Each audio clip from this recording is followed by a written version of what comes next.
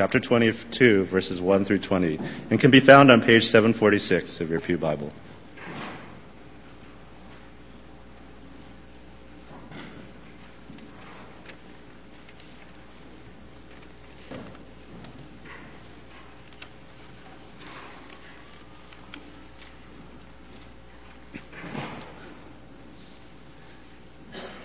Luke chapter 22. Now the feast of unleavened bread, called the Passover, was approaching, and the chief priests and the teachers of the law were looking for some way to get rid of Jesus, for they were afraid of the people. Then Satan entered Judas, called Iscariot, one of the 12. And Judas went to the chief priests and the officers of the temple guard and discussed with them how he might betray Jesus. They were delighted and agreed to give him money. He consented and watched for an opportunity to hand Jesus over to them when no crowd was present. Then came the day of unleavened bread on which the Passover lamb had to be sacrificed. Jesus sent Peter and John saying, "Go and make preparations for us to eat the Passover." "Where do you want us to prepare for it?" they asked. He replied, "As you enter the city, a man carrying a jar of water will meet you. Follow him to the house that he enters and say to the owner of the house, 'The teacher asks, where is the guest room where I may eat the Passover with my disciples?' He will show you to a large upper room, all furnished. Make preparations there." They left and found things just as Jesus had told them, so they prepared the Passover. When the hour came, Jesus and his apostles reclined at the table. And he said to them, "I have eagerly desired to eat this Passover with you before I suffer. For I tell you, I will not eat it again until it finds fulfillment in the kingdom of God." After taking the cup, he gave thanks and said, "Take this and divide it among you. For I tell you, I will not drink again of the fruit of the vine until the kingdom of God comes." And he took bread, gave thanks, and broke it, and gave it to them, saying, "This is my body given for you. Do this in remembrance of me." In the same way, after the supper, he took the cup, saying, "This cup is the new covenant in my blood, which is poured out for you." May God bless the reading of his word.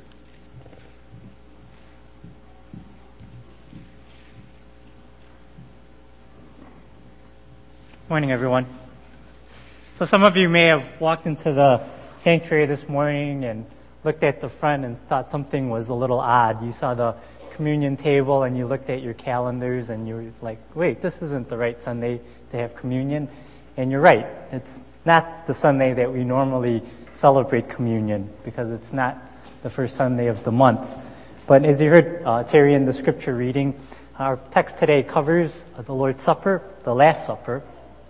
And so I thought it wouldn't be good to talk about this and not observe it. So we are going to have communion today. And for you traditionalists, don't worry, we will still have it next week as well, since that's the first Sunday of the month. And so as we continue our series on Luke, and we're going to go over our passage for today, for those of you who normally participate in the observance of the Lord's Supper, I want you to be thinking about what communion means to you. What do you think and you feel as you observe the Lord's Supper and you take the elements? Is it a somber time for you? Do you feel joyful? What is it you focus on? Do you focus on Jesus and his death on the cross? Do you focus on yourself and your sinfulness? Do you focus on something else? I was a person who grew up in the church, and so I remember very early on, as a little kid, I probably didn't know anything about communion, but I sure wanted to take the bread and the cup. I always liked matzah crackers, which is what our church used for the bread. And so I just wanted, when the plates were being passed, I just wanted to dig in and help myself and grab some of the matzah. And I thought those little cups of grape juice that were being passed around were very inviting. I thought, wow, they're little kid-sized cups, perfect for me. And I wanted to take the cup. And fortunately, my mom sat next to me, so she made sure I refrained from doing anything that could incur God's wrath upon me. So that was good. But later on, I discovered that, wow, churches can even use different things for bread. And I don't know if you've been to churches like that. Have you been to those churches where they use like these little white styrofoam discs where they kind of they look like they're made of styrofoam. And some of you, if you've had them, you probably think they taste like styrofoam. But I liked them. I thought it was so cool how you put them in your mouth and they just dissolved immediately in your mouth. And so like when I saw that, I just wanted to like grab a roll and just start popping these discs in my mouth. And then later on, I discovered that, wow, churches can actually use real bread to celebrate communion. And they use things like challah bread. And if you've been, I know for our church, even on Good Friday, we use challah bread to celebrate the Lord's Supper. And I really like challah bread as well. So when I attended those churches, I really look forward to communion. And in saying all this, it's a good thing that my understanding of the Lord's Supper has matured. And in saying what I did, I don't want to sound sacrilegious, but that was basically my view of the Lord's Supper back when I was a little kid. But I think in looking at our passage for today, there's a lot we can learn about how we should properly come to the table and approach it and what we should be thinking and feeling. So let's dig in and see what Luke would have us learn. And before we start talking about the Lord's Supper, let me start by kind of setting the background for what's going to happen. So in both verses 1 and 7 of our passage, you're going to see that Luke tells us that this time that this is taking place is Passover. And for those of you who may not know what Passover is, this was an annual holiday for the Israelites commemorating their freedom from Egyptian captivity. So over 1,000 years before the birth of Jesus, the Israelites were in Egypt in bondage for over 400 years. They were enslaved, they were oppressed, but God delivered them through Moses using a series of plagues. And the last plague was the death of all firstborn males. And you can read about this in Exodus 11 and 12 in your Bibles. But the Jews could escape this plague by taking a lamb and slaughtering it and splattering some of the blood on their doorposts. And when God's judgment came, he would see the blood on the doorpost and pass over the house and spare the child. And you can read in Exodus 12 that actually this event was initially to be done in haste. He said to slaughter this lamb and eat the lamb with their sandals on, with their staff in hand, ready to move. In fact, the Feast of Unleavened Bread, which was celebrated right after Passover, which is now, we see in Luke, combined with, so there was the separate Feast of Unleavened Bread, which in Luke we see is now combined with Passover. And what this Feast of Unleavened Bread was supposed to represent was this hurriedness, this rush that when the Jews escaped from Egypt, they didn't have time to wait for their bread to rise. So they couldn't put yeast in their bread, and they just had to eat this flat bread. And so this feast of unleavened bread and Passover was combined. And over the years, as the celebration developed, as this event was commemorated, it transitioned from this thing done in haste that we initially read in Exodus 12 to this like big grand celebration. So it wasn't like a McDonald's event where you would just go in and grab your food and eat and run. But it was this feast that you would just come and linger over. It'd be like, maybe like sitting at like a Chinese hot pot buffet where you just sit and talk and eat and you would just lounge and enjoy the company. And Luke gives us a picture of this, where in verse 14 he says, Jesus and his disciples were reclining around a table. So they weren't like in a hurry. They were sitting on a couch. They were lying with their hands and face towards the table. And they were relaxing and they were celebrating. They were just taking their time and feasting. By the way, in mentioning that, most of you have probably seen the Da Vinci painting, The Last Supper. So when we think about the Last Supper, we probably get this image of Jesus, sitting in the center of this very long table with the disciples on both sides, kind of like how you would see like a groom and a bride on, at a wedding banquet. But in reality, this isn't what the Lord's Supper the Last Supper would have looked like.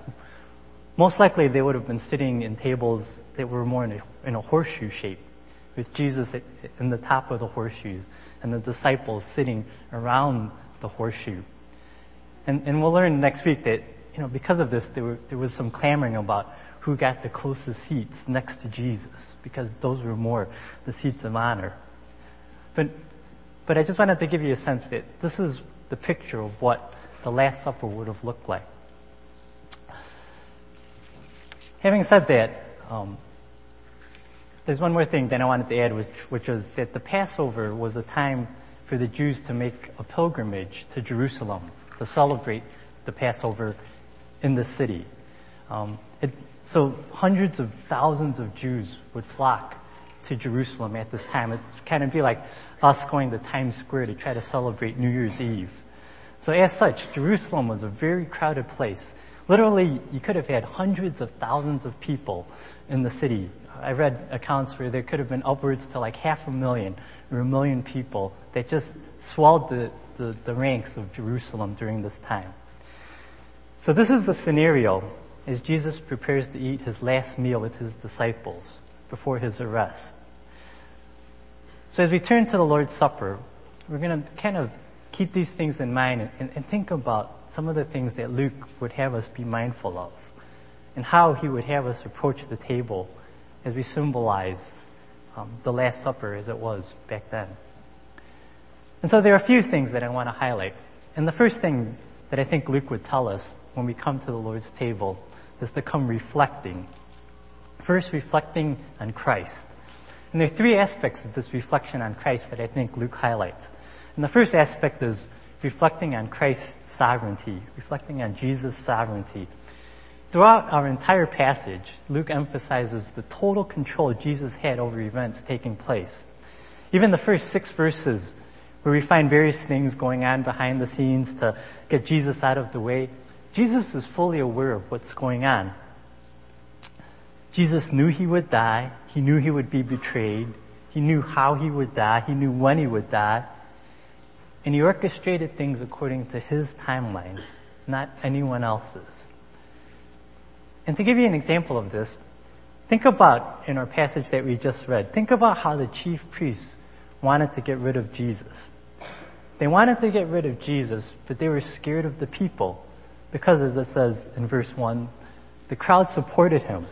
And there were hundreds of thousands of people in the city to support, that were gathering to celebrate Passover. So they didn't want to do it in public, or they might have caused a riot. So what does it say in verse 6 that they were looking to do? It says they were looking for a time when Judas could hand over Jesus when no crowd was present. And when you think about it, would it this time now, when they were celebrating the Last Supper, be an opportune time to arrest Jesus? There were no crowds. They were in an upper room alone. They could have easily come in and Judas could have betrayed Jesus, and they could have arrested him right then and there. But Judas didn't do it then. And he didn't do it then because Jesus didn't give him an opportunity to. Because notice how Jesus gave instructions to prepare for the Passover. He sent Peter and John to first go ahead. And he told Peter and John, do these things. And what does it say in verse 13? They left and they found everything just as Jesus told them. Once again, another sign of Jesus' sovereignty. Even though there were hundreds of thousands of people flooding the city, all looking for a place to celebrate Passover, Peter and John had no difficulty finding a place to celebrate. And once they prepare things, Jesus comes with the other disciples to join them. He doesn't tell the disciples at any time the exact place where they're going to meet. He doesn't let them know where they're going to be because it wasn't his time to be arrested yet. He wanted to spend this meal with his disciples. He had more to tell them in his last remaining hours of earth. He had other things to do and other things to teach us before his arrest. So his arrest went according to his timeline, not Judas or the chief priest. And so the irony of the first 6 verses in our passage is that even though it appears others are in control, they're not. Jesus is fully aware. Jesus is fully in control of what will happen and when it will happen, and everything will go according to his plan and according to his timing. And so recognizing this, another aspect of Christ we must reflect on then is Christ's submissiveness. If you know my daughter, there's one thing about her is that she gets very anxious about uncertain or pleasant events that will take place. You know, there's something new that she's going to do, something she's unfamiliar with. No matter what it is, she'll be scared and she'll start asking a lot of questions, much to the annoyance of her mom and dad. You know, every 5 minutes she'll be like, oh, what if this happens? What if that happens? Will it be like this? Will it be like that? You know, what if I don't like it? And then Millie and I are like, you know, just stop asking questions. Like, you'll be fine. You'll figure it out. Things will be okay. I mean, even this weekend, I think most of you know that our junior hires are on the retreat, and this is actually her first retreat.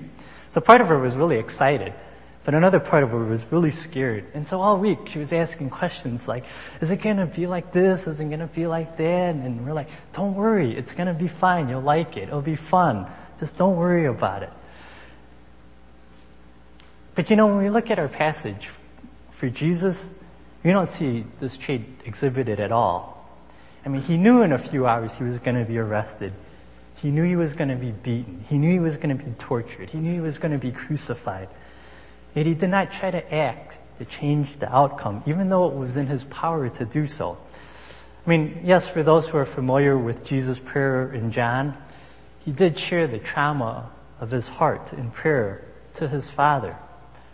But even in the end, his prayer was, may your will be done and not mine. And one commentator noted that the mood of this passage here in Luke just reflects the calmness of Jesus in spite of the knowledge of what is to follow.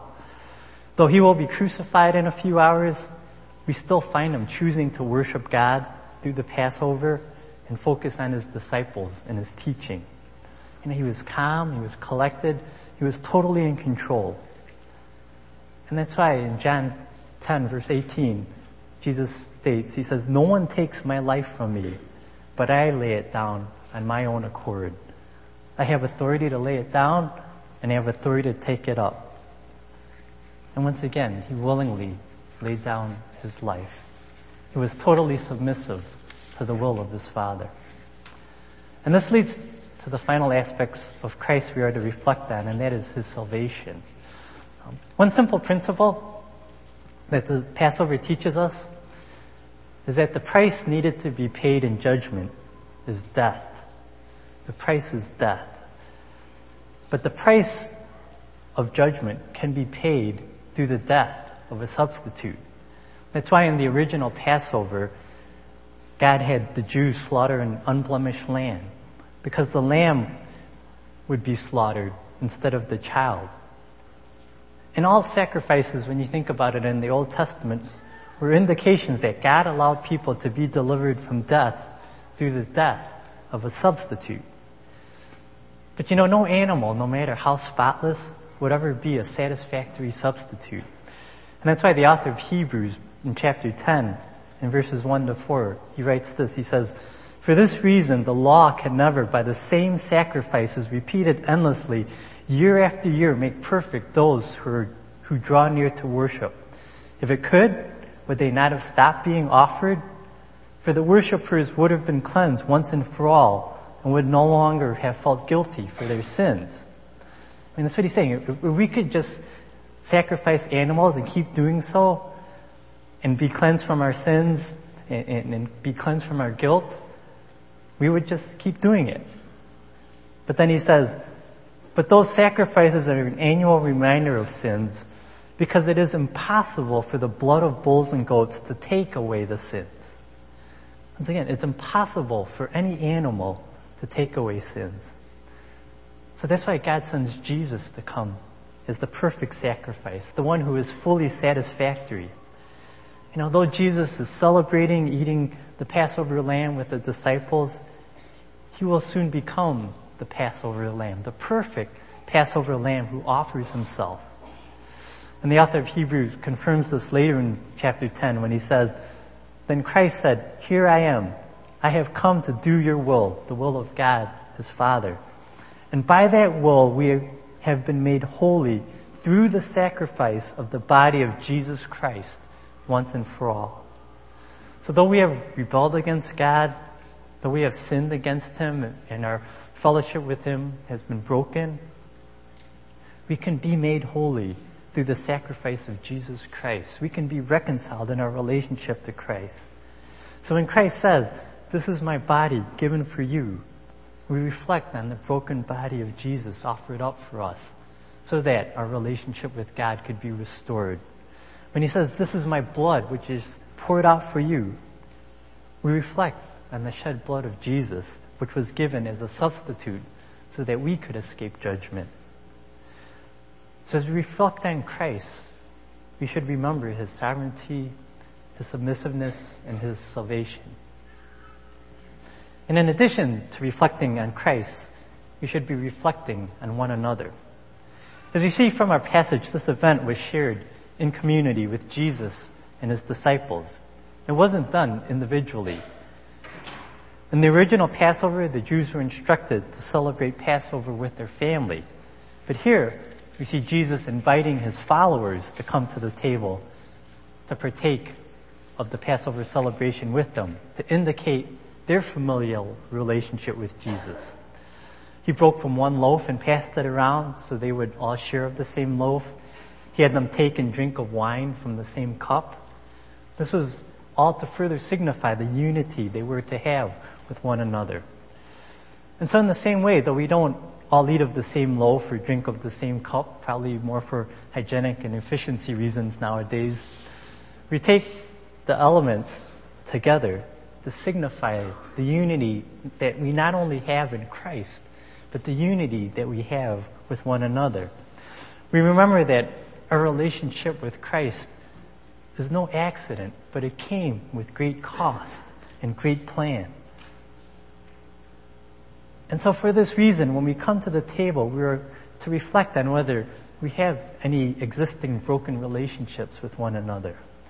In 1 Corinthians 11, verses 28 to 29, Paul writes, "A man ought to examine himself before he eats of the bread and drinks of the cup. For anyone who eats and drinks without recognizing the body of the Lord eats and drinks judgment on himself." You see, one problem that the Corinthians had was that they were coming to the Lord's table being selfish and inconsiderate of one another. They weren't recognizing that they were the body of the Lord. They weren't waiting for one another. They were getting drunk, as Paul describes in 1 Corinthians. They were coming to the table without, once again, recognizing the true nature of the church, which is this one body in the Lord. A chapter earlier, in chapter 10, Paul just told them in verse 17, he said, "Because there's one loaf, we who are many are one body, for we all partake of the one loaf."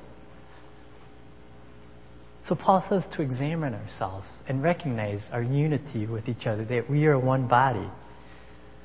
So when we come to the table, we need to be discerning of our relationships with one another. If we have differences with a brother or sister in Christ, we should go reconcile with them before we take the elements. We should be able to put things like petty differences aside and remember that the unity we have in Christ came with a great cost.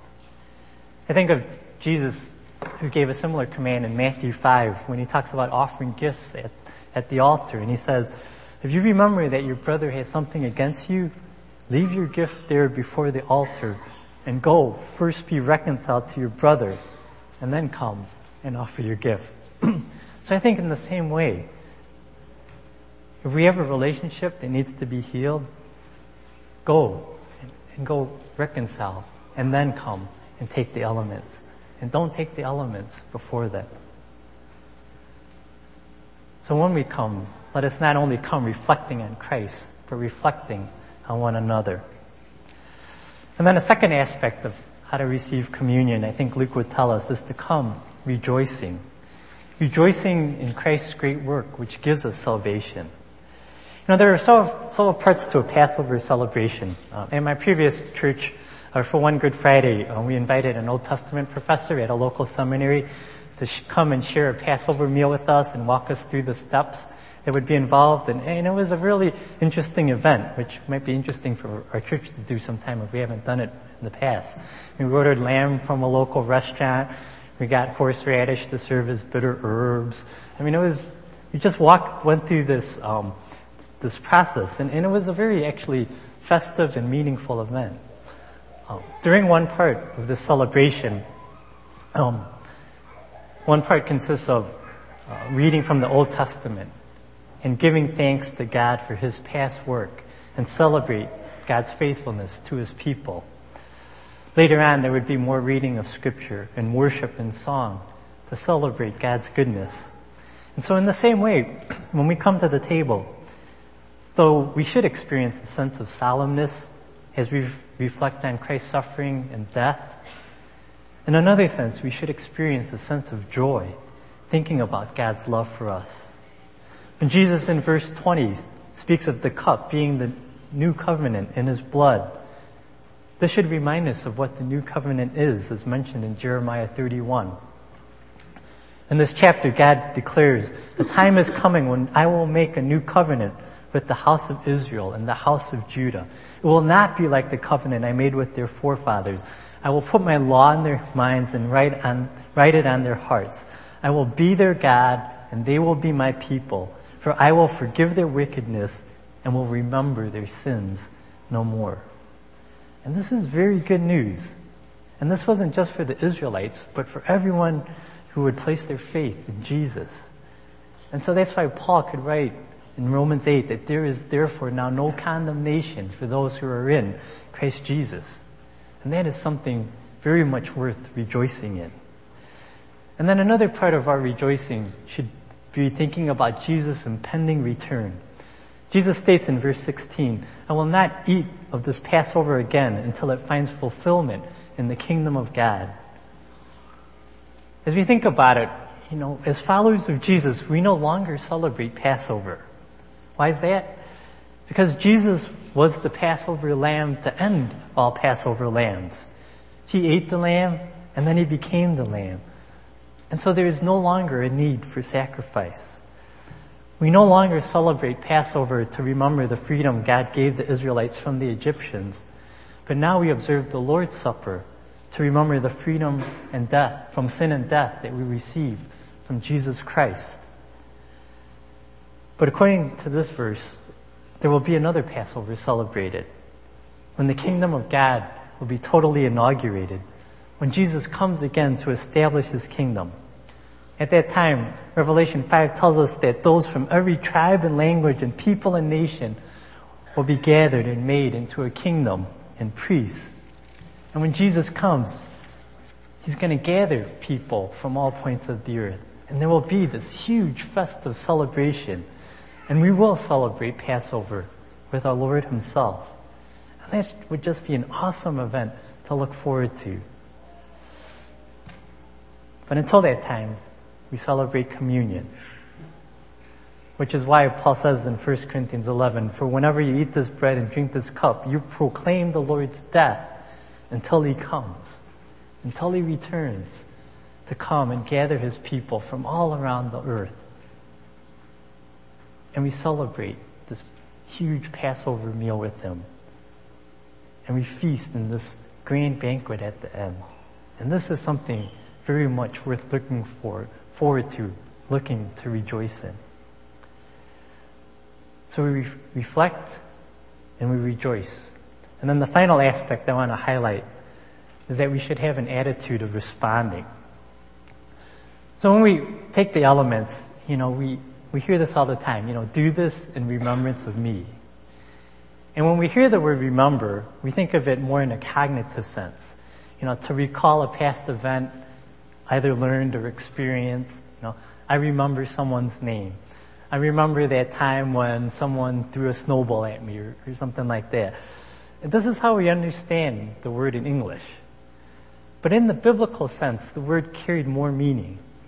There was still the sense of cognitive recall, remembering someone's name, remembering a past event. But the cognitive recall was to serve as a catalyst for some type of response. And you can see this in 1 Corinthians 4. If you turn to 1 Corinthians 4, you can look at verses 15 to 17. And in these verses, this is what Paul writes to the Corinthian people. He says in verse 15, "Therefore I urge you to imitate me.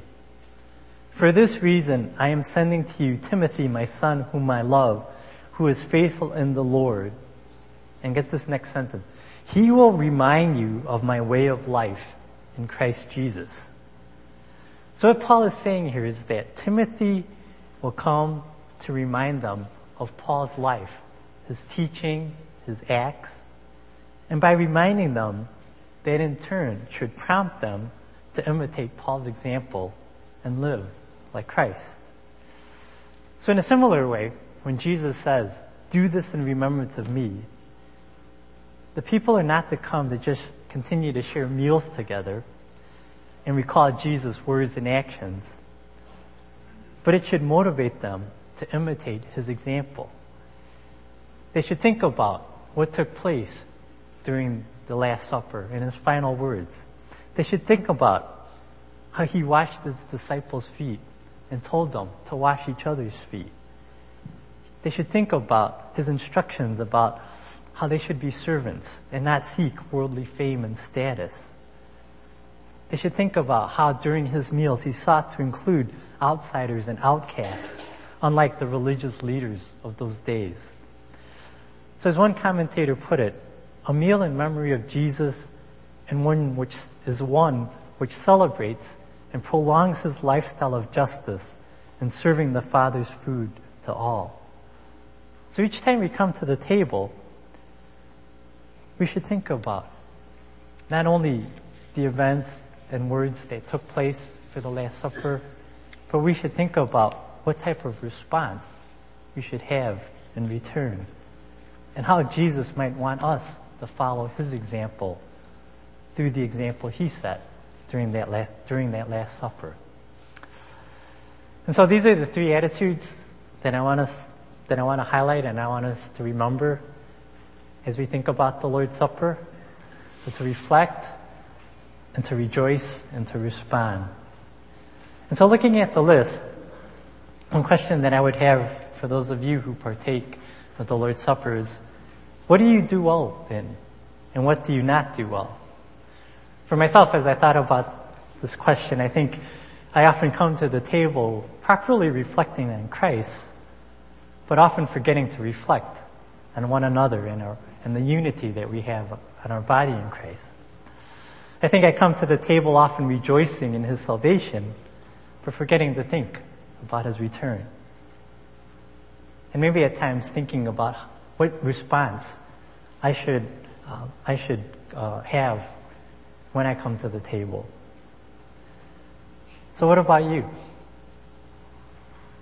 What are the things you're strong in? What are the things that you can improve on? And so as I mentioned at the beginning of this message, I thought it would be odd to just preach on this and not observe it. So I want us to just move to the table now and prepare ourselves to receive the elements. So I'm going to invite the ushers to come up, and John Santolo is going to assist me with the elements, and invite the worship team to come up. And so as we come to the table, we are instructed to prepare ourselves before we receive the elements, to examine ourselves, to come and reflect and rejoice and respond. So I'm going to give you a few moments to do that now. You can have some quiet time to do that as we prepare the elements, and then I'll lead us in a time of prayer. So let's spend some time preparing ourselves to receive the Lord's Supper.